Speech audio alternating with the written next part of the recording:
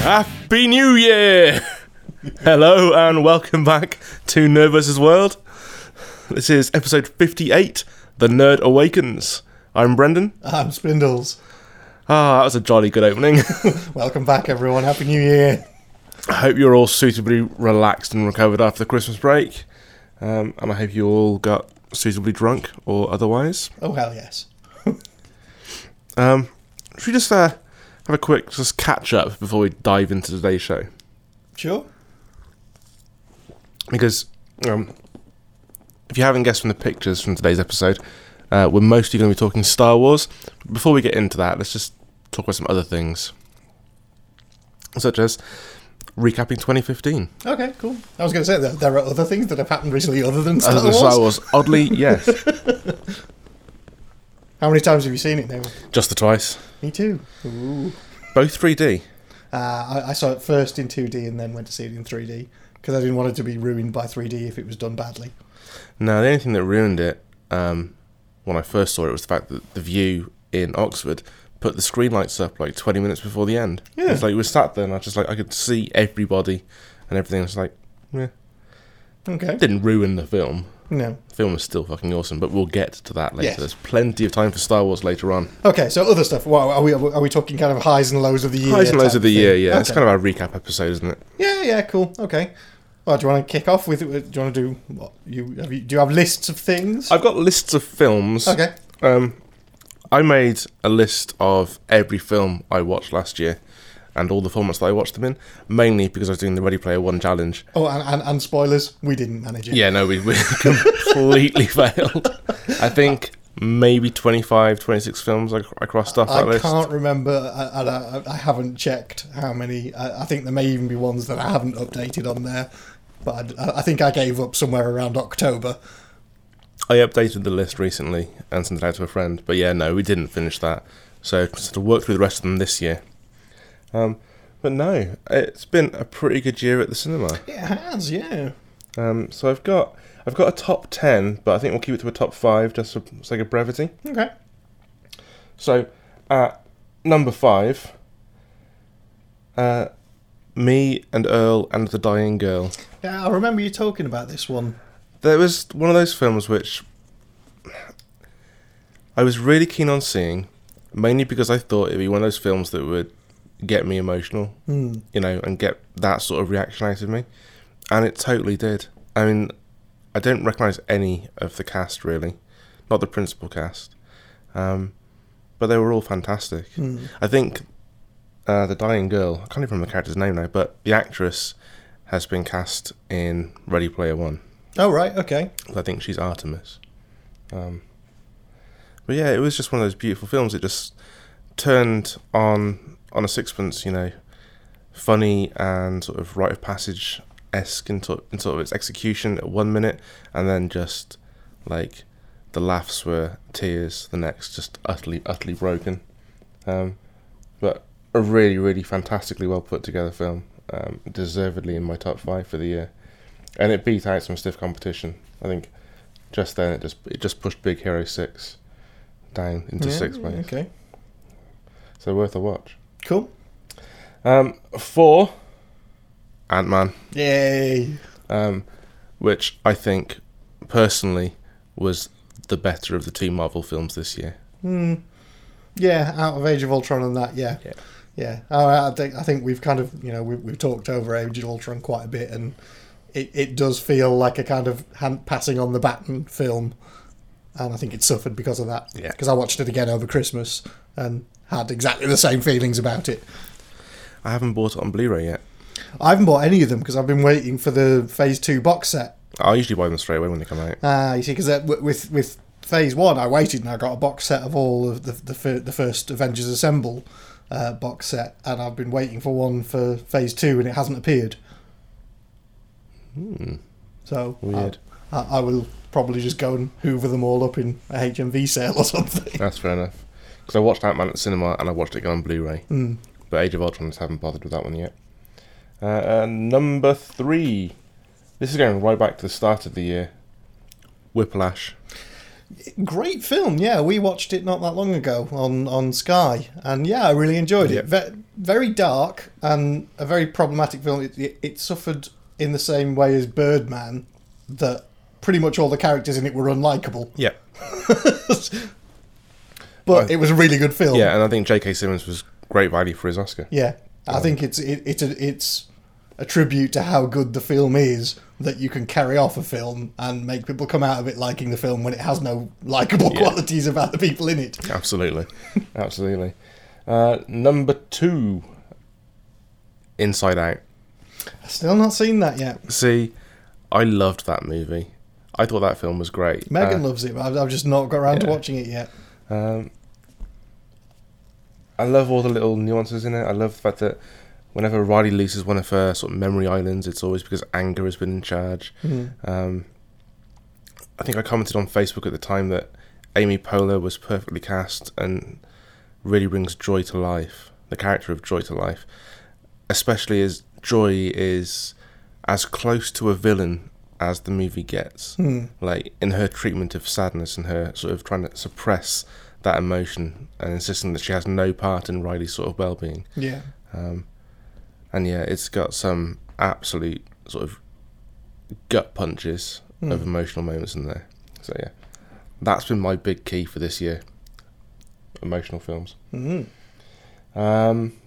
of course, in my number 1 film of the year, there's a huge emotional gut punch, which we'll get to later. But yeah, unsurprisingly, Star Wars Force Awakens is my number 1 film of the year. Yeah, no, fair play. Okay, so I'm just trying to find my... I don't necessarily have a list of films. I have a list of kind of highs and lows of the year that I'd kind of compiled. Some of them are films, some of them not so much. Okay. So I'll do lows first, and then we'll go finish on the high. Yeah. So lows for me, probably one of the biggest disappointments of the year was Constantine being cancelled. Yeah. Without a doubt, I think that has to be one of my lowest points of the year, because I was thoroughly enjoying the show, couldn't wait for it to come back, and then it just went. There was the brief glimmer of hope when he came back on Arrow, and now there's. I was mulling over this the other day and thinking about how now they're doing the Sandman live action. It would be interesting to put Constantine in that, because he turns up in the first graphic novel. Yeah. So it would be. I think that would be really good if you brought Matt Ryan in and just put him in as Constantine in that, and just try and get him in as Constantine in every possible medium. Get him doing audio plays and all sorts of stuff, just to kind of go, yes, that cement his place as being Constantine. Yeah, because the guy was a genius. Yeah, and he was nailed perfect. It. So yeah, that was a low for me. Fear the Walking Dead, I think, was probably one of my biggest disappointments of the year. Yeah, I agree with that, purely because if it had been anything that I wanted it to be, I would have kept watching it, but I didn't. I stopped. Yeah, and it was 6 episodes, and even I waned at the end and didn't really pay attention for the final episode. I just found some of the main characters frustrating, and I think it's probably down to the fact that we're so embedded in the proper Walking Dead series that to see it at the start, everybody is just behaving in a manner that you go, well, that'll just get you killed. Oh, look, it did. And yeah, so I think it probably suffered from how popular Walking Dead has been and how good that's been, that Fear the Walking Dead I felt was just way too slow. Way too slow. Other lows, some of these are a bit tongue-in-cheek. Is losing the podcasting games at 9 Worlds. I was gutted about that. By the half a point that you gave away. Yes, by the forgetting the name Wayland Yutani. No, well, not Wayland Yutani, forgetting... It was the Tyrell Corporation. The Tyrell Corporation, because I couldn't get Wayland Yutani out of my bloody head. So, yeah, I was gutted. Utterly gutted about losing that. That's all right. We can do it. We can win it this year. We can. We can recover. I want to enter it and win this year. So another low point for me this year, and this is more of a kind of general thing, was all the problems surrounding this year's Hugos. Yeah, I think that brought the entire science fiction community into disrepute.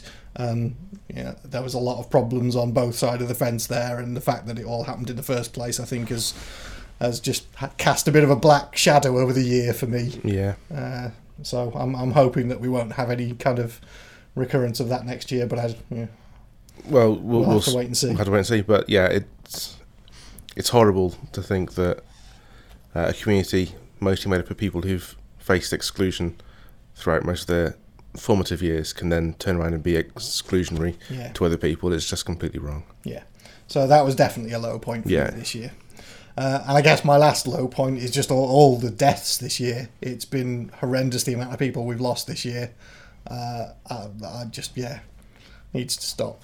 Don't like it. Yeah. Too many feels. Yeah. Yeah, so many feels.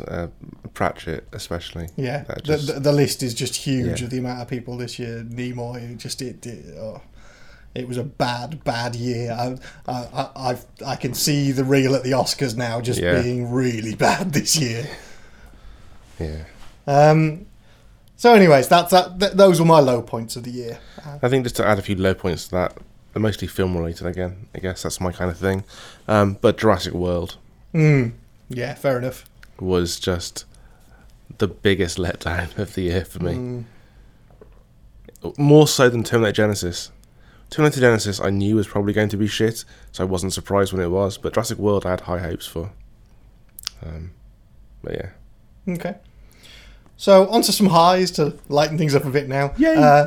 Marvel on Marvel TV shows. Yeah. This year has been stunning for Marvel TV. Started out early on with Agent Carter, and then just got better with Daredevil and with Jessica Jones. I cannot praise Marvel enough for the TV shows that they're doing at the moment. Yeah. Even Agents of S.H.I.E.L.D., that's gone amazingly well this season as well. So I have nothing but praise for Marvel and their TV universe. Long may it continue. Yeah, completely agree. Another bit of a weird one is a film. It's one that my brother introduced me to this year that I hadn't heard of before. It's Snowpiercer. Ah, it's based on a comic. Yeah. Yeah. I thoroughly enjoyed that film. Okay.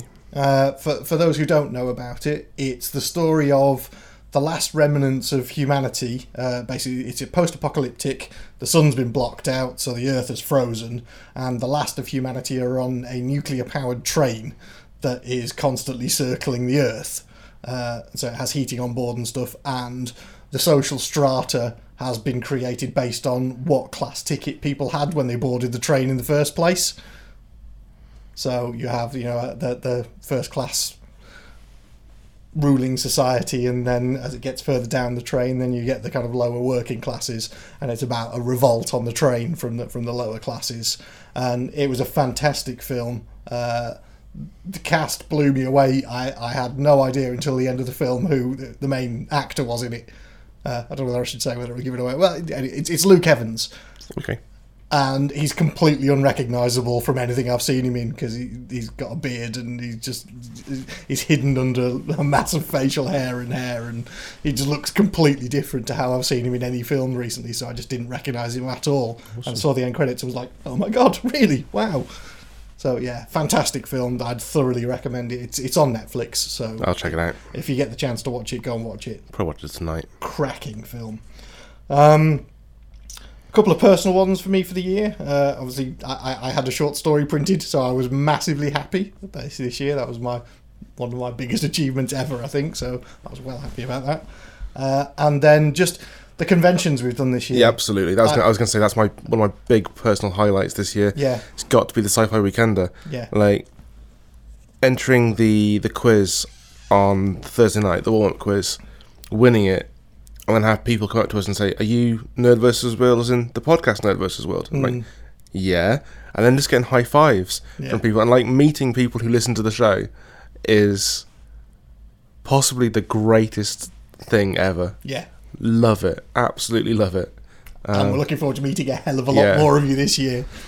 But that made my entire weekend, because like there was a lot of things going on at work for me before I started the drive to Wales, which kind of put me in a bit of a shitty mood. But I stopped off in the hills in Sardinia on the drive up and sort of took some time and chilled out. And then that first night, just being greeted by people who were fans was just like incredible. Yep. Totally just leveled me out and made my weekend. Like we interviewed Sylvester McCoy in his cabin that weekend, and he's my doctor, and a personal hero. But you guys high-fiving us was still a level above on terms of my highlights for that weekend. That was pretty rad. Yeah, so it was that, and I think it's all the interviews and stuff we've done this year. Just that the caliber of people that we've met has just been outstanding. So last year just blew me away entirely in terms of how much we did on the convention scene, and I can only hope we do more this year. And I will try and go further in the UK finals of Catan this year. Should I get that far?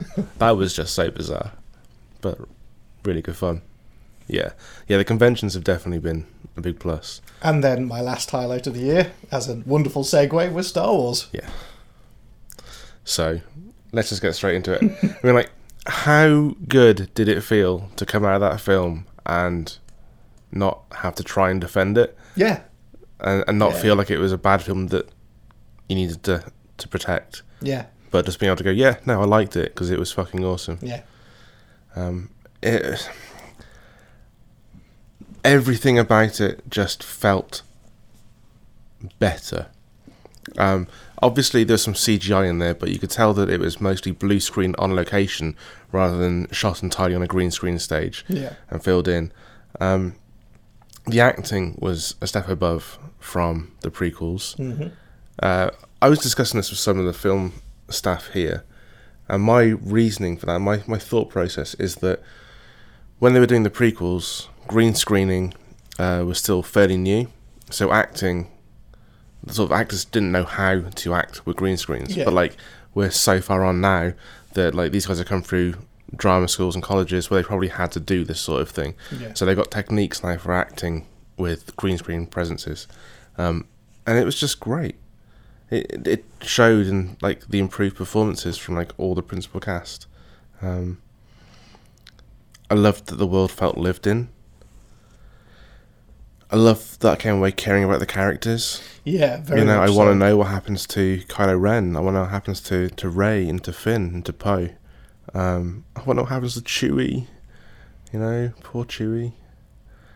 But like with the prequels, I couldn't give a shit. It was like, I know where the prequel trilogy was ending, and nothing in the performances made me give a damn about where they were going. Plus, it felt like, with the prequels, it felt like there was this big world plot, and that was the focus. And Anakin and his sort of descent into the dark side was just kind of a subplot of this wider world plot. Whereas with The Force Awakens, it was character-driven again. Yes, it was the story of these people. Of the people. And, like, make no bones about it, it is essentially A New Hope. Oh, it is. It's A New Hope with a bit of Empire tacked on the end.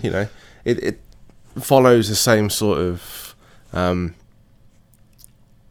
narrative arc. Oh, yeah. It's essentially, it's shot-for-shot homage in certain places, Yeah, and, like, literally, I think if you play them side by side, you probably find that the timings are about the same. Yeah. Especially for the two key deaths in the two films. But I don't think that's a bad thing. I think it worked. I think what it did is it established the state of the new universe. Yeah. It tied it up to the old one. It left a few questions. It asked a few questions. It answered quite a few. Yeah. So I mean, all in all, I thought it was outstanding. I had a couple of picky problems with it, but I guess we'll get onto those. But let's go for it. Well, no, most of my issues are just kind of weird reactions from characters to stuff. Like, for example, after the big death, when they come back and they land back on the planet again, and Chewie gets off the Falcon and walks straight past Leia, and Leia completely ignores him and waits for Rey. Didn't even twig with that. And I was like, well, they built up Chewie and Leia's relationship earlier on in the film with them giving each other hugs and stuff. And then at that moment, for that to have happened and for the two of them not to even acknowledge each other's presence felt really wrong. And then there's a back shot of Leia hugging Rey and Chewie just kind of mingling around the celebrating crowd. Yeah. That just struck a weird note with me. It felt like a missed opportunity there. As if it was just crowbarred in. So I don't know. That just left a bit of a sour taste for me. Okay. I completely missed that. I've seen it twice now. Yeah, it was more obvious the second time because I was watching for it to kind of see how it had actually been done. It just struck me the first time. I was just like, what? Chewie's just walked straight past her. I was like, okay, that's a bit odd. And then I watched it the next time and Leia just completely blanks him. Well, it's it's kind of implied that she knows that he's died. Well, yes, it's totally that she feels that, that through the Force that he's dead. Yeah. That's fine. We know she's Force sensitive, but we also know that she hasn't trained to be a Jedi. So maybe she's just given Chewie space.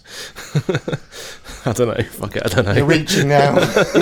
I don't think there was a reason for it other than I think they thought it would make a more resonant ending if it was Leia and Rey that had the hug instead of Leia and Chewie.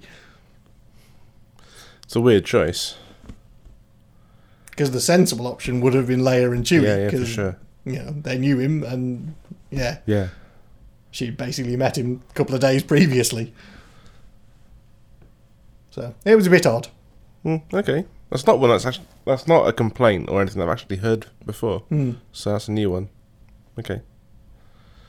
What other things? Other things, well, obviously there's just the ludicrous decisions of the the First Order to build a bigger Death Star. Yeah. Because the first two went down so well. So let's just make it bigger and have a planet. Make this one eat a sun. Well, why don't you just have it eating suns? That's a big enough destructive capability than having to deal with converting it into a laser. Just, pilot the planet somewhere, suck the sun dry, everyone dies. And it does feel like an awful lot like all the eggs in one basket. Yeah. Because I'm thinking now for episode 8, what's happened to the First Order? They pretty much all just been destroyed in one. Well, yeah, because they were all on Starkiller Base. Yeah. We know that Kylo Ren and General Hex have. We know they survived. And they went off to find Lord Shriveled Face. Yeah, Lord Snoke. Snoke, that's it. Andy Serkis. Darth Plagueis, or whatever his name is, we think. Yeah, and I'm hoping Captain Phasma has survived as well. I would hope so, because she was massively underplayed. Otherwise, what was the point for even being in there, apart from to be the new Boba Fett character of, like... However, has been completely superseded by the one stormtrooper with the twirly baton. Who's now the hero of that film. He's now the cult Boba Fett out of that film. True. Who's TR-8R. That's pretty badass.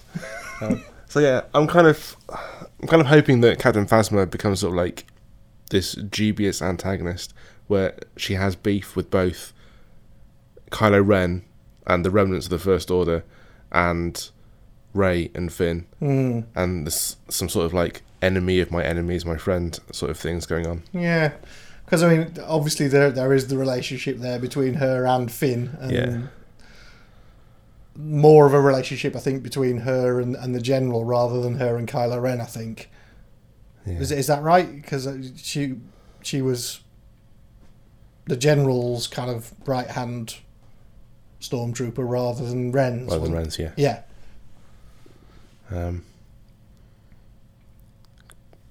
We'll see. Yeah, I'd like it to come back. I think that the fact that they said about putting her in a trash compactor means that I would say that she's still around. Yeah.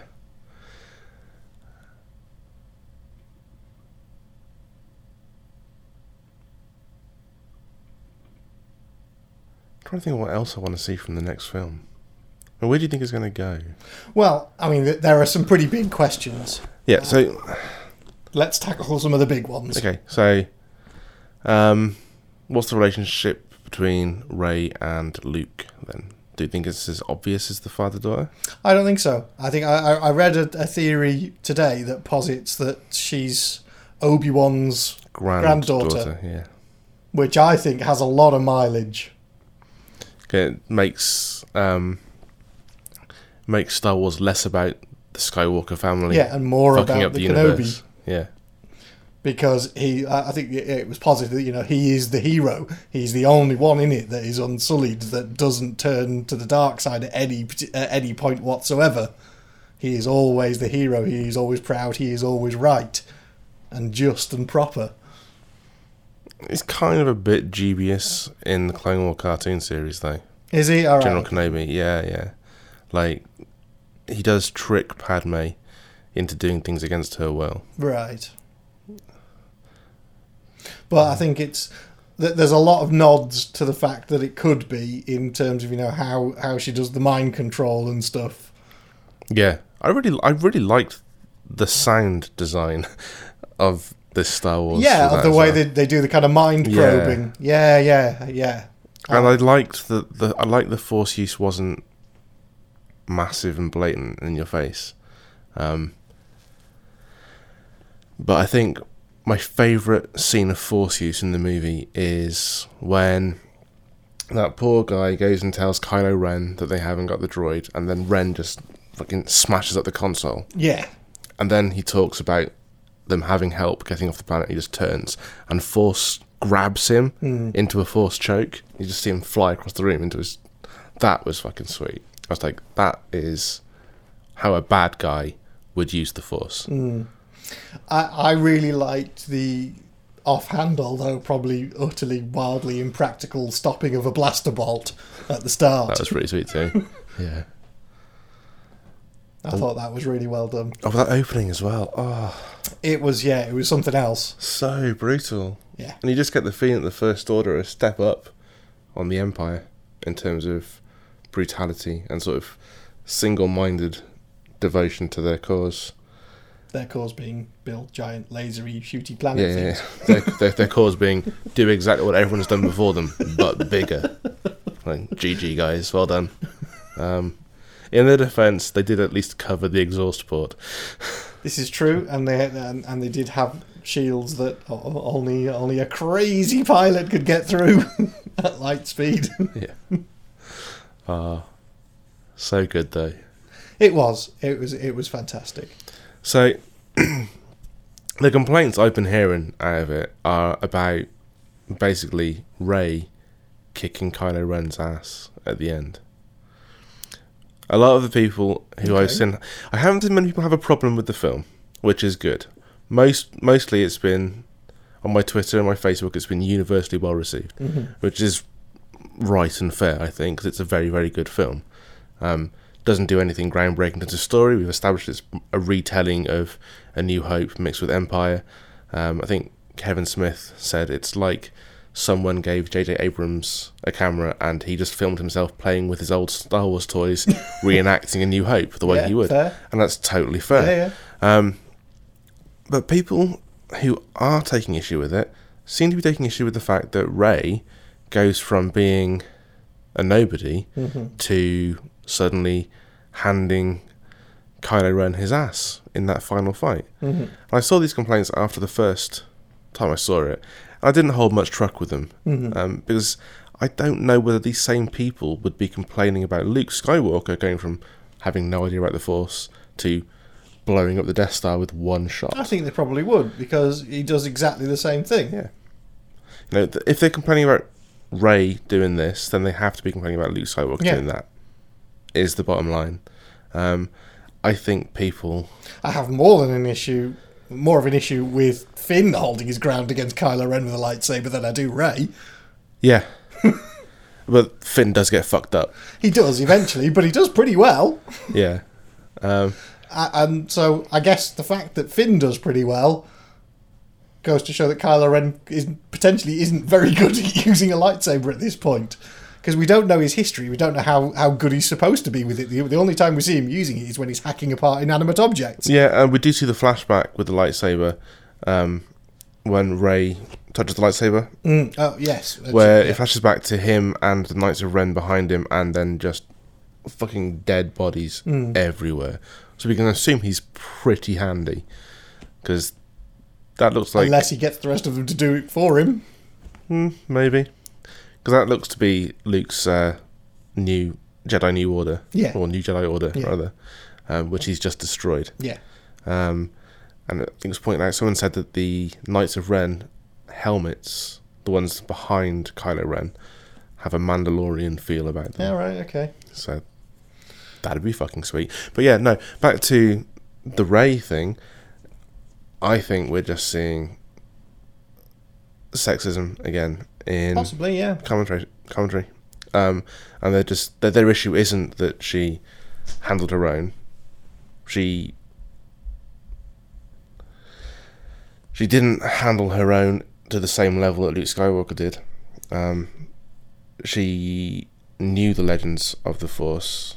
It's implied throughout the film that she's aware of it, and she's heard stories. She knows what can be done. Yeah. Which is why when she escapes, you see her try 3 times with the whole. You will. Yeah. No, she knows something happened when she forced Kylo Ren out of her mind and read his. So she knows there's something there, and that evolution of the character was great. Yeah. And if you watch I thought so, because every time she got better was after he'd been using the Force on her, that she gets better. Absolutely, because like Kylo Ren kicks her ass until the point where he has got her balanced over the edge of the cliff, and he's like, "You need training. Let me train you." And then she's just like, "Fuck yeah, the Force." Yeah. Yeah, and then she calls upon the power of the Force and kicks his ass. I think there is absolutely nothing wrong with that narrative arc across the course of that film, and I think anyone who's got an issue with that needs to check themselves, because I think their issue is more that it's a strong female character doing the ass kicking. So I think if you're complaining about that, you've probably just outed yourself as a bigot. Are we going to touch on that as a wider issue of the whole "Where's Rey" hashtag? I saw the thing about the Monopoly set, and I read Hasbro's response saying that the reason she wasn't in there is because the set was commissioned in September before the film was released, and they didn't want to have spoilers. And it's just like, unless there's a community chess card in that version of Monopoly that says, if you are playing Rey, congratulations, you just beat Kylo Ren. It's just like, I don't see their argument. No, because we always knew there was a female character in it who was a main character called Rey. Yeah, and they're just talking utter shit. Yeah.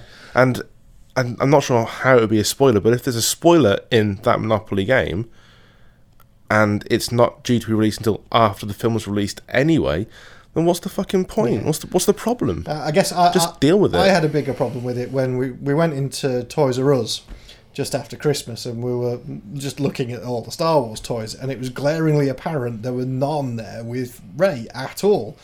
Out of all the Star Wars figures and sets, there was one kind of Build-A-Figure Rey Star Wars Lego, but there were no figures of her anywhere. There was no sets including her, and I was a bit put out. Well, Hasbro did have a model of Rey, but that has been sold out everywhere. So that's part of the issue. But yeah, the bigger sets, there's like a big sort of box set of all the principal characters. So you've got Finn, and you've got Poe, and you've got Kylo Ren, but you haven't got Rey in that box set, which is dumb. It's like, it's the same reason that Black Widow was missing from the Avengers box set. Yeah, the only figure that I saw was a set of Rey with her new speeder, but it was Rey with all the bandana and the goggles on, so you couldn't tell who she was. And again, I was so yeah. I've been a bit miffed at the representation there. Yeah, it's been shocking, and the problem is that it's not just Rey in Star Wars. It's Gamora from Guardians of the Galaxy. Yeah. It's Black Widow. It's something that's been building and has been apparent for a while now, but I think it became even more sharply into focus when such a big character.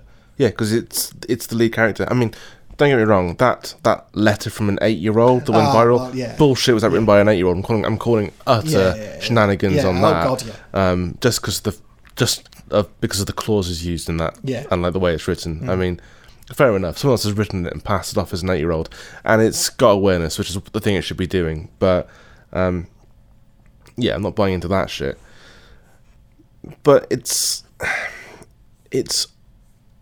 I don't even know how to start talking about it, because it's a feminism issue.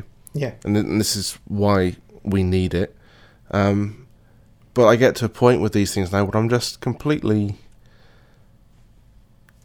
exasperated. Yeah. The fact that we have to keep having the conversation. Yeah, I guess once again it comes back to the age-old Joss Whedon comment of, why do you write strong female characters? Yeah. Because you keep asking me that question. Yeah, I mean, because I've got myself a Rey figure, but it's bobbleheads. So in the pop vinyl collection, she's there, and the pop vinyls have Black Widow and Gamora as well. Pop vinyls. The pop vinyls do anything to sell pop vinyls. Representation is great. Yeah. But yeah, I posted a picture of my Rey figure, along with a couple of paragraphs expressing my disgust at sort of men's rights activists. There's some video went round, this fucking moron saying, it was called Why I Walked Out of Star Wars The Force Awakens, and he says that he walked out halfway through because of Rey.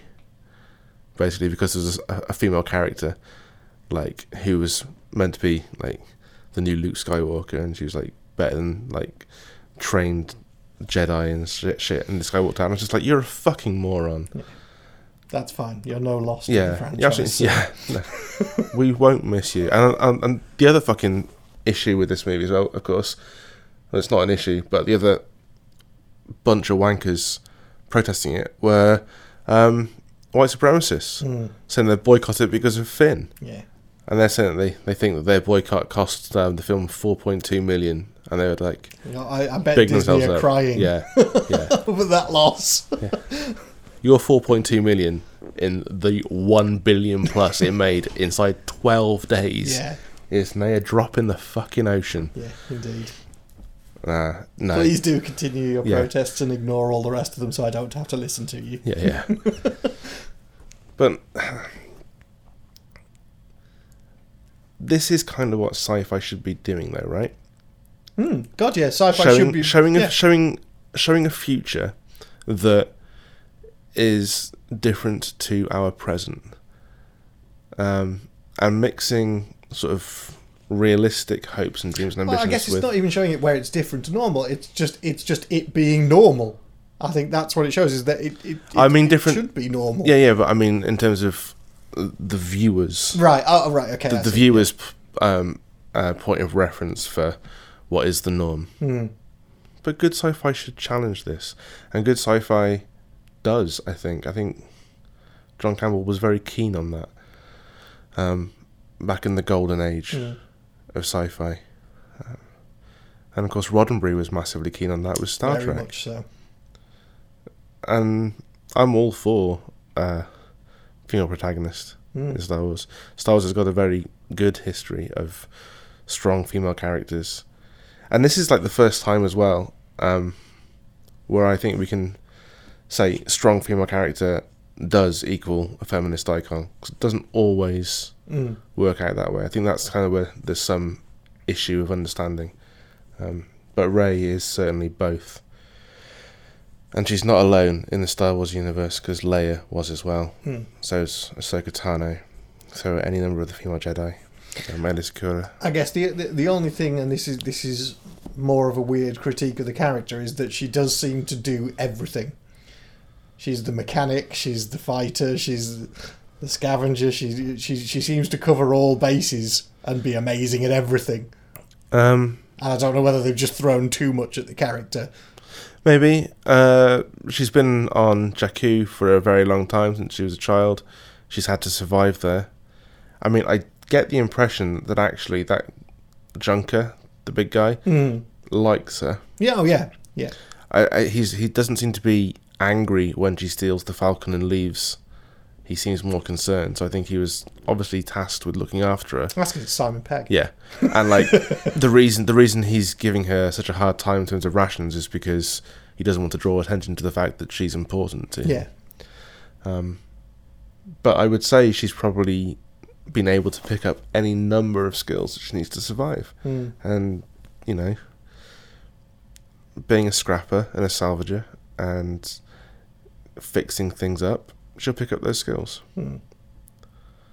One person was just like, the fucking men's rights activist again, who was complaining about her doing everything. It's just like, man, she flies the Millennium Falcon better than Han Solo does. And he's been flying for like 60 years. And I was just like, he's not even 60 years old. Yeah. So get over yourself. Yeah. And plus, it's established in the film that the Falcon had been stolen from someone who'd been stolen from someone else, who had stolen it from Han Solo. He hasn't seen it for a while. She has. She knows what's been done to it. I get frustrated by idiots on the internet.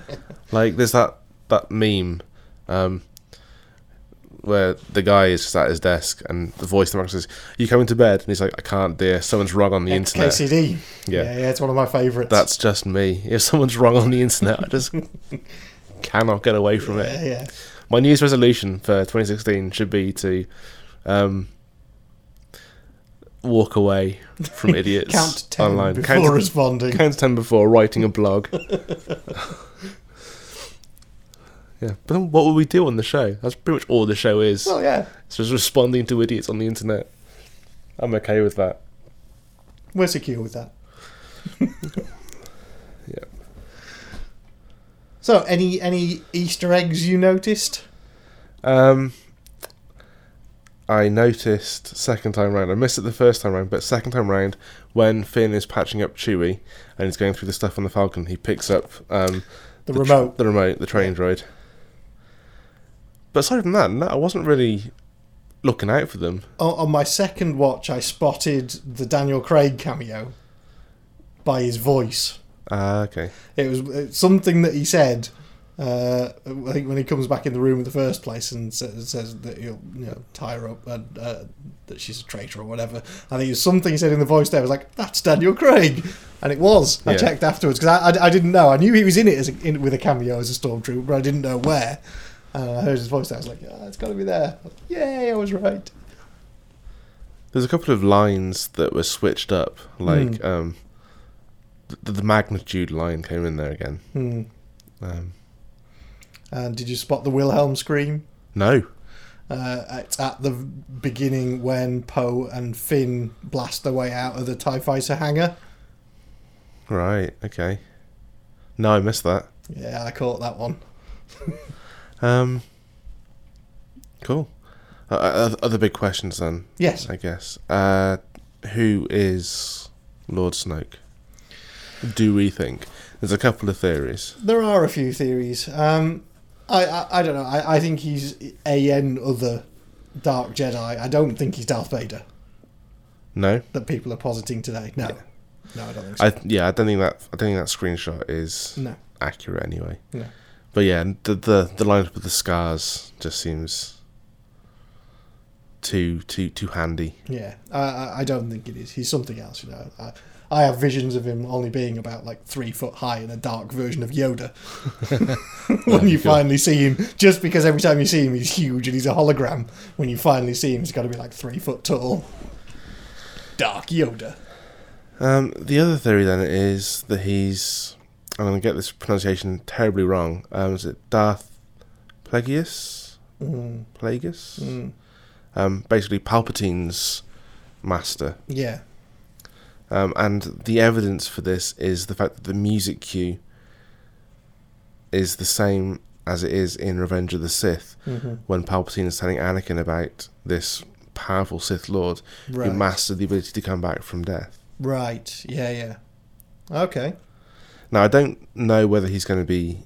I was talking to my mate Loz about this, and whether he's an actual real, tangible, physical presence, or whether he is just a really powerful Force ghost, but a Sith Force ghost, is yet to be seen. But the Sith Force ghost would be pretty interesting. Would, yeah, because we've not seen one of them yet. Only because, and this is what's pointed out, if he is real and physical and actually alive and vital, then they broke the rule of two.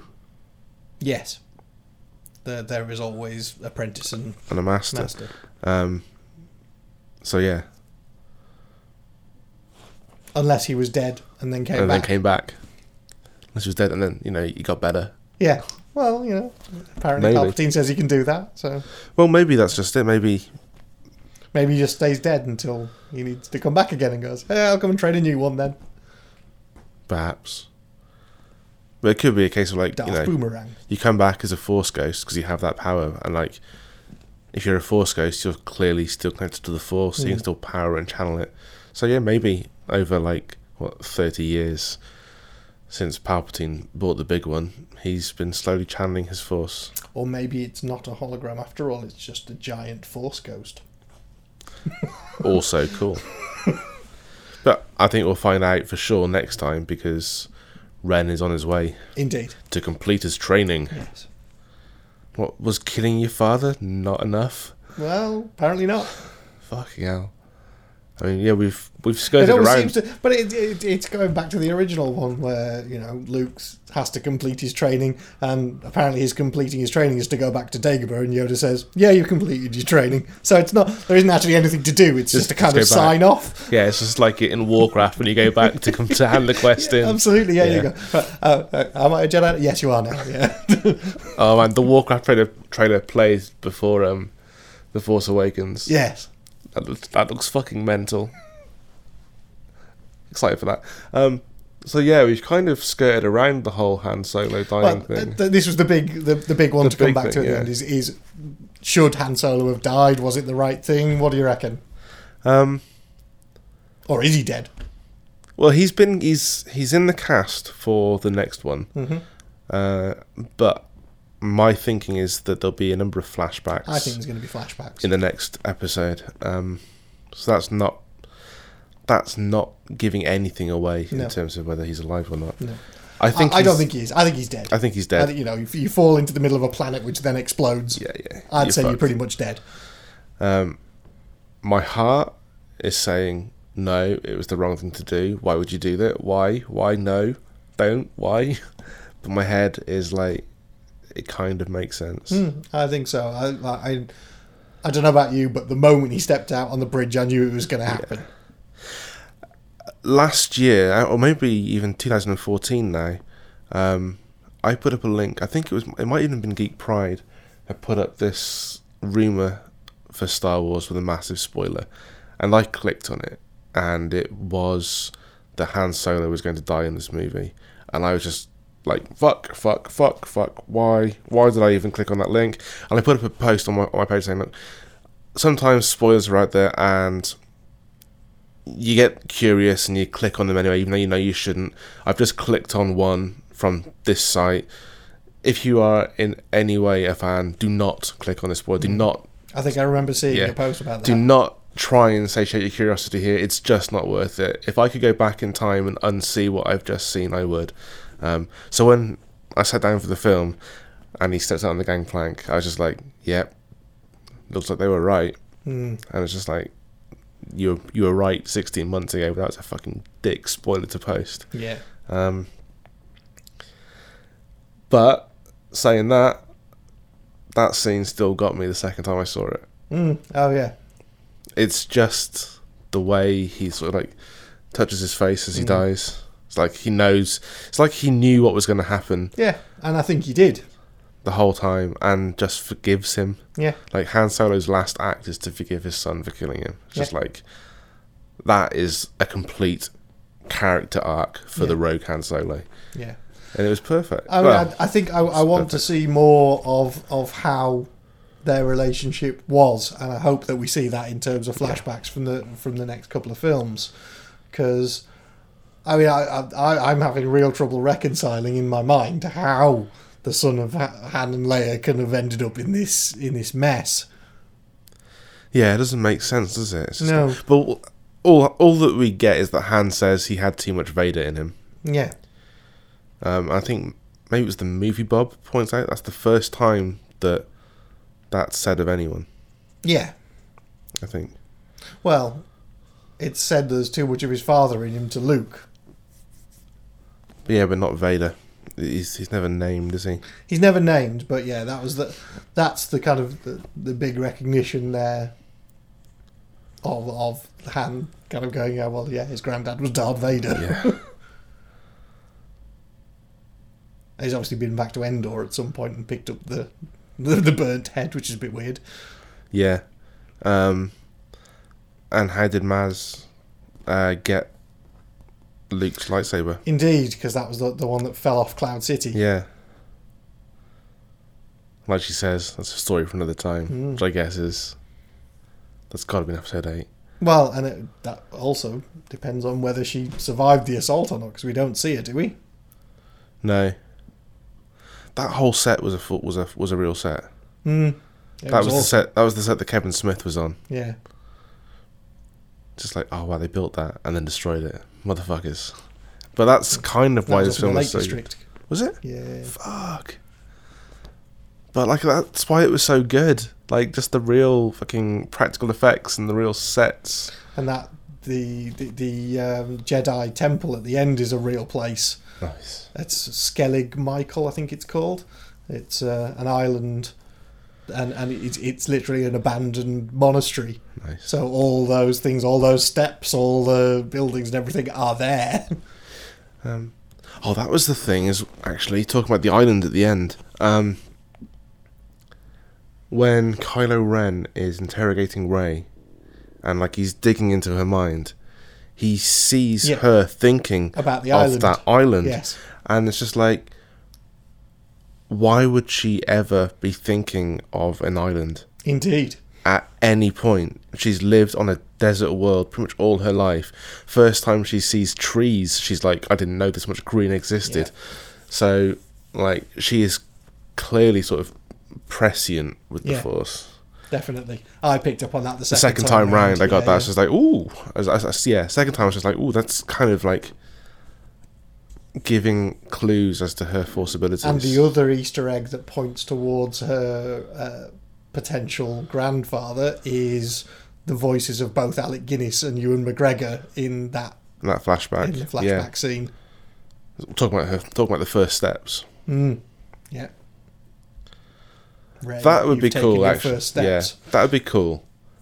Because it was pointed out in like one of those Tumblr posts that Star Wars is basically the story of how the Skywalkers fucked up the galaxy. It's like Keeping Up with the Kardashians, but in space.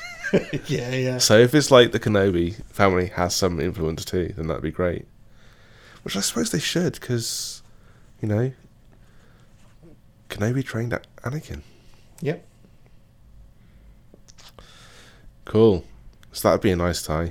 And here's the prophecy about the Chosen One to bring balance to the Force about Rey. Well, or do we for this trilogy, perhaps, and then like in 10 years' time, again, that's my one gripe, I think, with Star Wars. What's that? The fact that Disney have said that they're going to release a new film every single year, whether it's a trilogy film or a franchise film. I'm just like, I kind of wish you wouldn't. Yeah.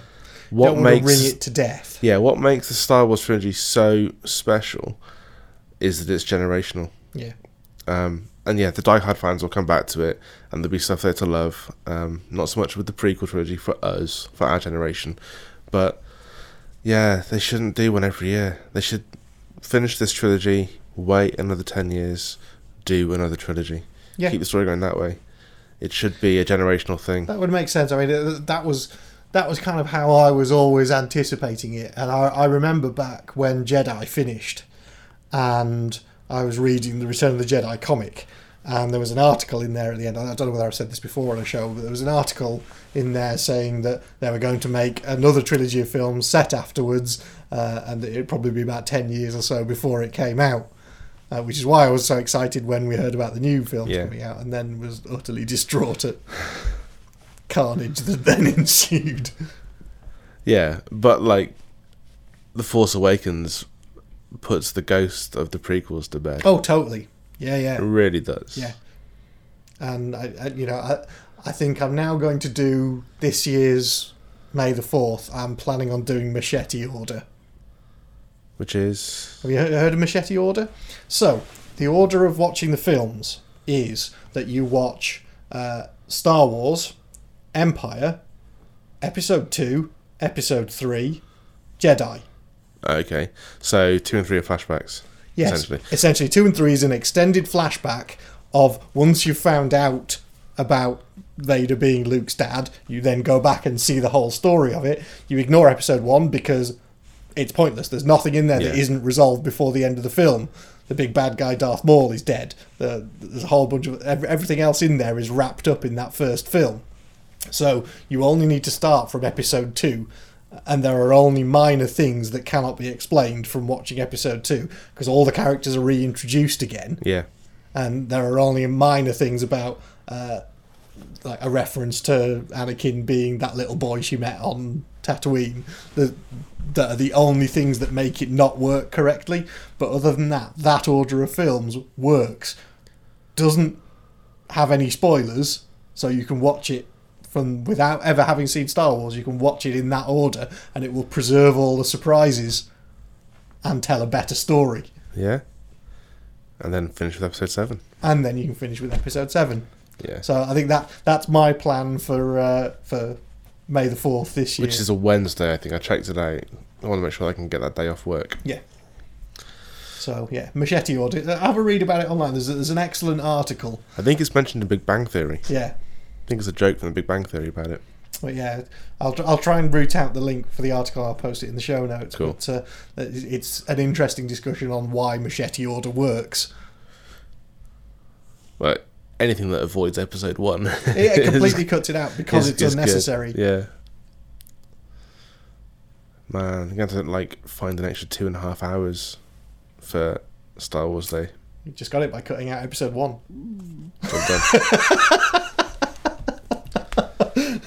There we go. To be honest, I never watch episode 1. No, it's pointless because and it makes it feel like a slog trying to get through those, and then by the time you get to the original trilogy, you're knackered. And yeah. So this way, you start out with Star Wars, which is awesome. Then you have Empire, which has the really harsh ending. Then you go for Clone Wars, which is essentially the love story. Then Revenge of the Sith, which ends on a down, harsh note, and then everything gets wrapped up in the end in Jedi. Has to be done. Yeah, okay, cool. I'll do it. Sold? Yeah, I'm sold. Right. Cool. Any other? I don't think any more Star Wars stuff that I noticed.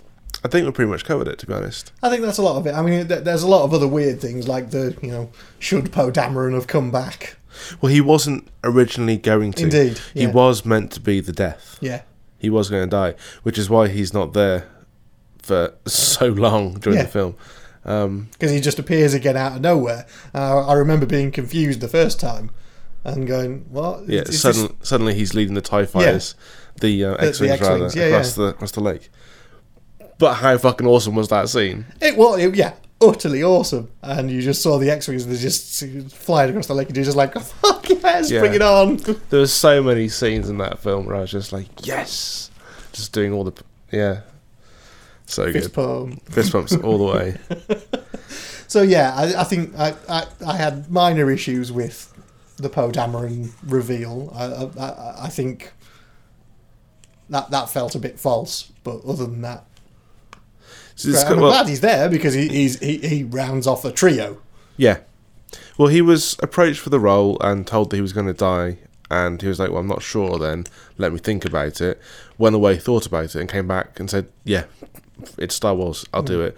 At which point Abrams had already written a longer piece for him. Yeah. Because he just wanted him to be in the film. So other cameos that I thought were good. Greg Grunberg. Oh, Matt Parkman. Yeah. That was awesome. And also, I can't remember the guy's name, but he plays he's the psychic in Lost as well, the Chinese guy. Oh, Ken... Yeah, it's Ken Lung or Ken Young. So yeah, because he's the accountant from Person of Interest. Yes, he is. Yes. Which I started. I said I was going to watch all of those over Christmas. Halfway through season 3, we finished Supernatural. Did you? Oh, 11 seasons in less than 8 weeks. That girl has a problem now. Is she still Team Dean? Oh, God, yes. Well, she's kind of wavered a bit to Team Castiel. Yeah, I told you she would. Yeah. So, yeah, that was fun. Yeah. We've been through the whole of that. She's now caught up. Wow. Yeah. That was an interesting Christmas. Where were we? Okay. That's pretty much it for today, I think. Yeah, I think so. Yeah. So that we were just finishing off on cameos, I think so. Yeah. Oh yeah. I don't know whether there were any others because we knew the Simon Pegg one. We knew the Daniel Craig. Greg Grunberg. I think that was it, wasn't it? Unless I honestly wasn't looking out for cameos. Well, nor was I, and I was interested afterwards reading who did have cameos in them and who they were. And the Simon Pegg one was like, oh, okay, fair enough. See, second time round, I still couldn't even spot it that it was him. No, I couldn't spot it was. I just knew it was the second time. It's not like in Guardians of the Galaxy, you can spot Nathan Fillion's cameo, even though he doesn't look like him because of how he sounds, but nothing of Simon Pegg gave it away. And speaking of which, I don't know what this is, whether this is right or not, but I swear that when you see the long shot of a ship taking off on Jakku, it looked like Firefly. Really? It did. It both times I've seen it, I've gone, that really looks like Firefly just going on. All right, I'll check it out. And I don't know whether it is or not. I know the one you're thinking of. It's when Rey's just found BB-8. Yeah, and she's just settling in for the night. She watches the ship. Yeah. And you just see a ship taking off in the background. I now have an excuse to watch it for a third time. I don't know. It's completely unsubstantiated. I've not seen anybody mention it on the internet or anything. It's just every time I've seen that and looked at it, it looks like that scene where Firefly just takes off in one of the first episodes. Okay, I'll check that out. Kevin Smith thinks there might be a Clerks reference in there as well. Right, okay. When they ask Finn how he knows this stuff, and he says that he works in sanitation. Yeah. So Kevin Smith was geeking out about that big time.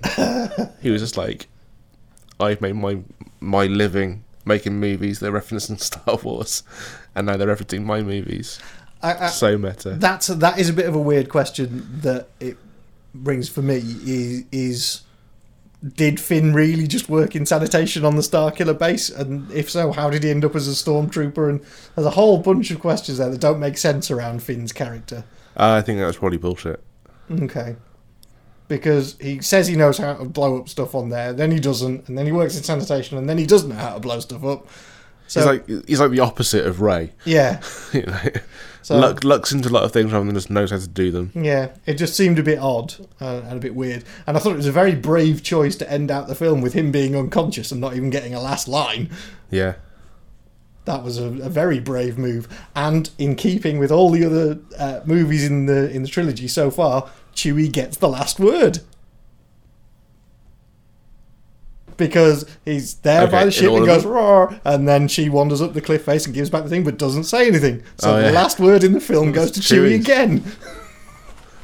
Fair play. Which is what I noted about the original trilogy, is that in the original trilogy, Chewie gets the last word in every film. Boss. Awesome. So on that bit of nerdy, nerdy Easter eggness, crazy amount of nerdiness. Okay. Yeah. That's all for this show then. Yeah. So I guess I think we're coming back next time. We're going to do a bit of a look ahead. Yeah, look ahead. So we've done a brief recap of our personal highs and lows from last year and my top 5 films. I'll put the full top 10 list up on the site.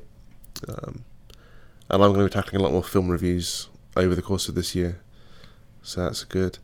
But yeah, next time we look forward. Yeah, I've been putting together a schedule of stuff we're going to hopefully release through the site in the next year or so.